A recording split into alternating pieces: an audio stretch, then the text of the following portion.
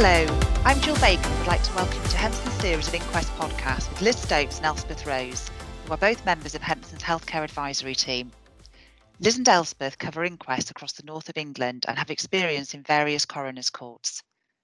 These podcasts will take listeners through the journey of an inquest, giving helpful background and advice. We would love to hear from you with any comments you have or suggestions or particular areas you would like to cover. And as usual, just simply email me at j.baker@hempsons.co.uk.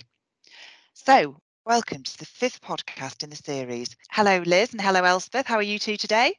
Hi, Hello. fine, thank you. Very well. Groundhog Day, but things go on. Yes. So, Liz, if I can ask you to perhaps kick off this discussion and just give a little bit of an explanation about what conclusions are available. Okay, so we've reached the end of the inquest essentially, and we've talked previously about all the other information that's come through and the evidence that's been heard. And at the end of the inquest, the coroner has to form a conclusion of the cause of death. Conclusions used to be called verdicts in old language, but they're now called conclusions. So there's different types of conclusions that you can have. The short form conclusions are the things that you've probably heard before, things like natural causes, accident, misadventure, and suicide. And the standard for the conclusion is that of the on balance of probabilities. You might have heard of a recent case that's been in the press about the standard for suicide, but essentially all the short form conclusions have to be determined on the balance of probabilities, whether it's more likely than not that is the reason or the cause of that death. So that would be a short form conclusion. Elspeth, do you want to say a bit about what each one is, or? Yeah, I mean, like you said, there's a few that sort of we most commonly hear in the media. So suicide or natural causes, and even it's been determined that COVID-19 is if it's death by COVID, that is a natural cause. Of course, there's sometimes other factors involved that complicate matters or at least make the cause of death a bit more complex. But there are these different short form conclusions, and I quite like the fun trivia fact of that it used to be called verdicts, but they changed it. Like you said, Liz, they changed it because they're moving away from this idea that it's a criminal hearing, which it definitely is not. And so they don't want to use that terminology that conjures up this idea that we're in a criminal hearing. So instead of verdicts, it's conclusions, just like you described. But yeah, there's different ones, and there's really, you hear accident, misadventure, natural causes, suicide, unlawful killing, less frequently used but still there. And it's the basis really is that coroners should, where possible, try and provide a short form conclusion. So that's their first point of call. So if the facts lend themselves to it, they'll do a short form conclusion.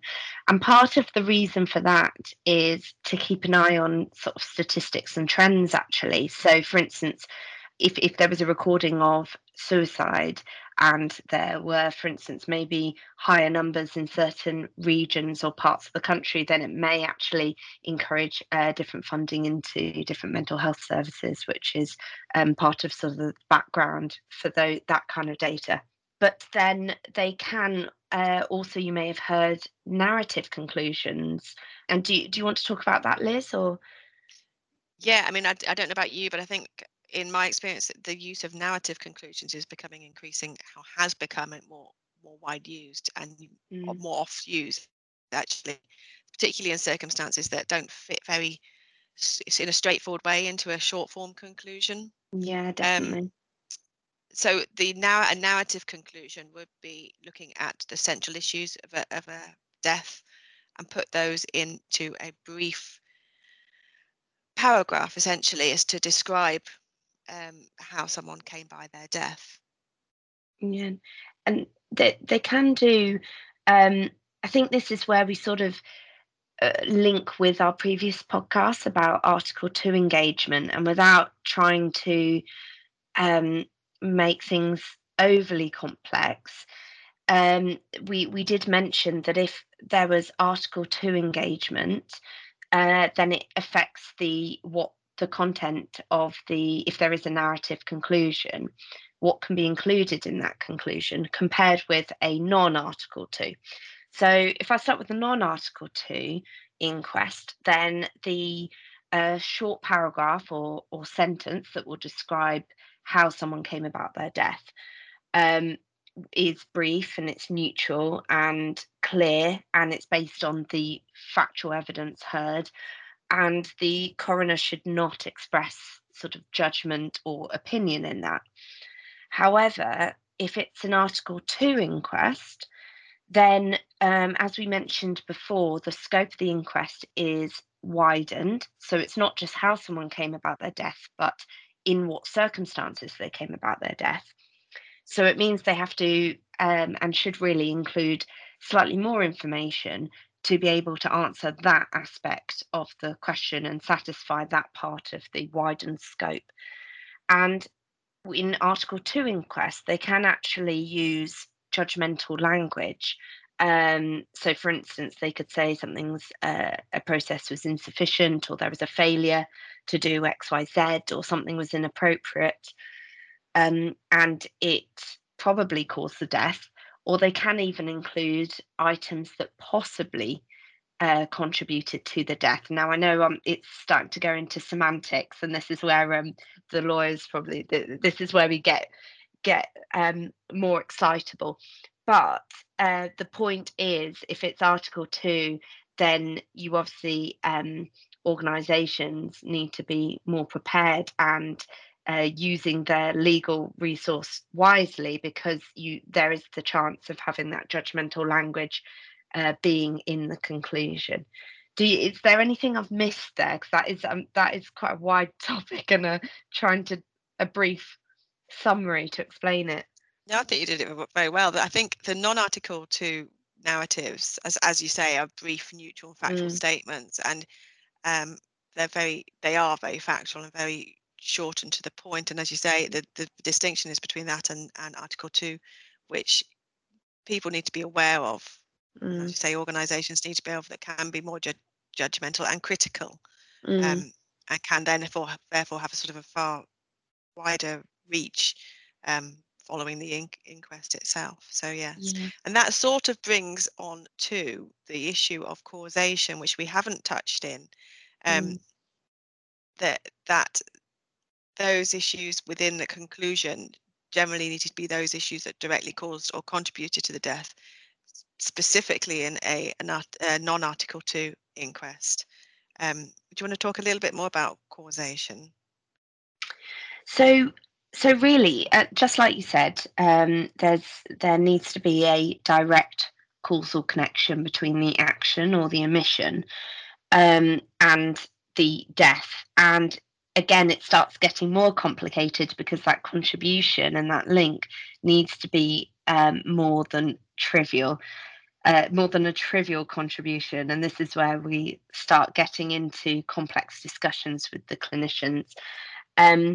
But this is really the crux of a lot of the discussion and interest from the coroner's perspective throughout the inquest, and will ultimately guide them as to the most appropriate either short form conclusion or narrative conclusion, and how that's described. And also I would say flags the importance of really checking in, understanding if there is a post-mortem report with a proposed cause of death. Really make sure that the clinicians understand that, because that can really affect, if they disagree with that, then they need to raise that ASAP, because it can affect ultimately the conclusion and the direction of travel. I suppose, without getting thoroughly into a black hole of discussing causation, I'd probably stop there, because that's almost a separate podcast on its own. Yeah, absolutely. And I think the one thing I would say is that on causation is you often hear coroners questioning medical witnesses, particularly as to how far a factor has influenced the death. To what extent is that causative, I think, is essentially the question on whether it's more probable than not that it was a fundamental factor rather than just another factor. So I think if you're giving evidence, that's one thing just to be aware of, to have it clear in your head as to the extent, if possible, the extent to which something played a role, or the extent of that role that was played. But you're right, if we could go down a rabbit hole of causation if we're not careful. And then I suppose something we deal with, I wouldn't say a lot, but obviously as this is our bread and butter, we do encounter it, is the consideration of whether neglect is a factor and how that's incorporated. And often it's described, it's not a conclusion in itself, but it's almost like a rider. So an additional statement relating to neglect would be sort of added on and included in the usually a narrative conclusion in these circumstances. And for neglect to be found, there needs to be, under sort of the case law, there needs to be a gross failure to provide basic medical attention to someone in a dependent position who couldn't access or provide that attention to themselves. And crucially, had that care been provided, or had that action not been provided, depending on the circumstances of the case, that individual would have survived, or at least their life would have been prolonged. Again, that's quite a complex area, but really the point for today's podcast is just that that would always be in the mind of sort of your legal representatives to try and counter those elements, if possible, counter sort of and show evidence to rebut certain aspects of that, so that the threshold is not met and therefore that rider is not included. What would you add to that, Liz? Neglect is the word that often comes up at the end of an inquest, doesn't it? When representatives or families say, I think there's been an issue of neglect in this matter. And a couple of things I would just point out is that neglect isn't the same as negligence. No. It is a different standard, so it needs to be made absolutely clear. And that the gross failure to provide the basic care and attention has to be an ongoing or a continuing state of affairs, or a continuing failure, rather than just a very single individual failing that has given rise to. Again, I say it comes down to the case law and the reaching the threshold, which is a fairly high threshold to meet a neglect standard. So if there is a consideration of neglect in a conclusion that you need to think about it when you're going into an inquest, there's clearly some issues that need to have been thought about ahead of the inquest. It shouldn't be a word that pops up towards the end of an inquest without having been given some thought about it. Yeah, shouldn't be a surprise. It shouldn't be a surprise, and it's certainly not something that can be taken lightly if it does come into the inquest conclusion. Absolutely. Yeah, this is what we're here for. Absolutely. You can contact us. And I suppose the last and maybe most obvious point is how these conclusions are actually recorded, because it's a bit of a given for us, isn't it? But lots of people sort of don't quite understand. So Liz, do you want to talk about Form 2, or do you want me to take that?